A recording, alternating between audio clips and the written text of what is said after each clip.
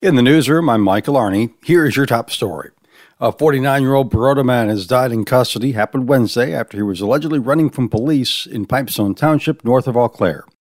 Ken Lundberg has the story. Wednesday afternoon, the Berrien County Sheriff's Office was called to investigate a reported domestic violence incident. When officers arrived, the suspect, 49-year-old Josh Tanner from Baroda, allegedly fled on foot.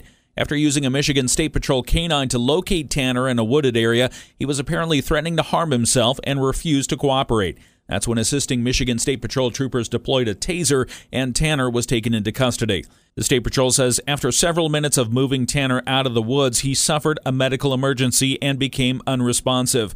Officers performed CPR until medical responders arrived and transported Tanner to Corwell Lakeland Hospital. He died a short time later. The investigation remains open pending autopsy results and toxicology analysis. Ken Lundberg, WSJM News. Consumers Energy is pausing its plans to build a 20-mile-long high-voltage power line in Van Buren County. The utility tells residents they're working to evaluate and explore their options in Lawrence after residents began voicing their concerns last month.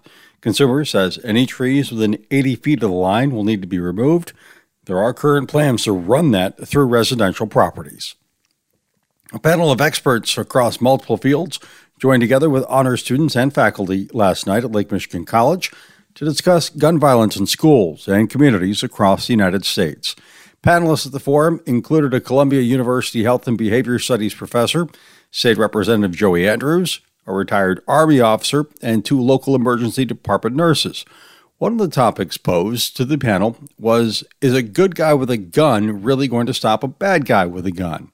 Here's Representative Andrews. The good guy with a gun concept is a fallacy. The people who I think are imagining this are kind of imagining themselves in like a Clint Eastwood Western or something where they're going to walk into a building and they're going to square off with the shooter and they're going to, draw from the hip and, they're going to be the hero. You are not going to respond the way that you think you are. You are not the hero that you think you are. Every panelist provided a different perspective from their own experience, but they all agreed arming the good guys is not the solution. Flames have reduced what was the Quickway Party Store at 105 South Fair Avenue in Benton Township to rubble. The business was closed when dispatch was called early in the morning Thursday. Gary Singh is the store's manager, and he says the investigation is ongoing. They didn't find anything yet, so I don't know. They're going to investigate it. But they called us around 5:30. Singh says he is happy that at least no one was inside or hurt at the time. The store caught on fire. And we came here and it was like that. It was done. Officials blocked off Fair Avenue as they battled the flames. St. Joseph County Sheriff Mark Lillywhite is now charged with driving while intoxicated and carrying a concealed weapon under the influence of alcohol as for a February drunk driving crash. Kalamazoo County Prosecutor Jeff Getting says both charges are misdemeanors. They carry a maximum sentence of 93 days in jail. Lillywhite would lose his concealed pistol license if he's convicted on the weapons charge. He rear-ended another vehicle at nearly 100 miles an hour on US 131 near Schoolcraft at 2:20 in the morning, February 26th. He told investigators he didn't know who was driving despite the fact that he was the only one in the SUV. Governor Gretchen Whitmer spent some time pitching in to help the Detroit Tigers groundskeeping team prepare the field for opening day yesterday.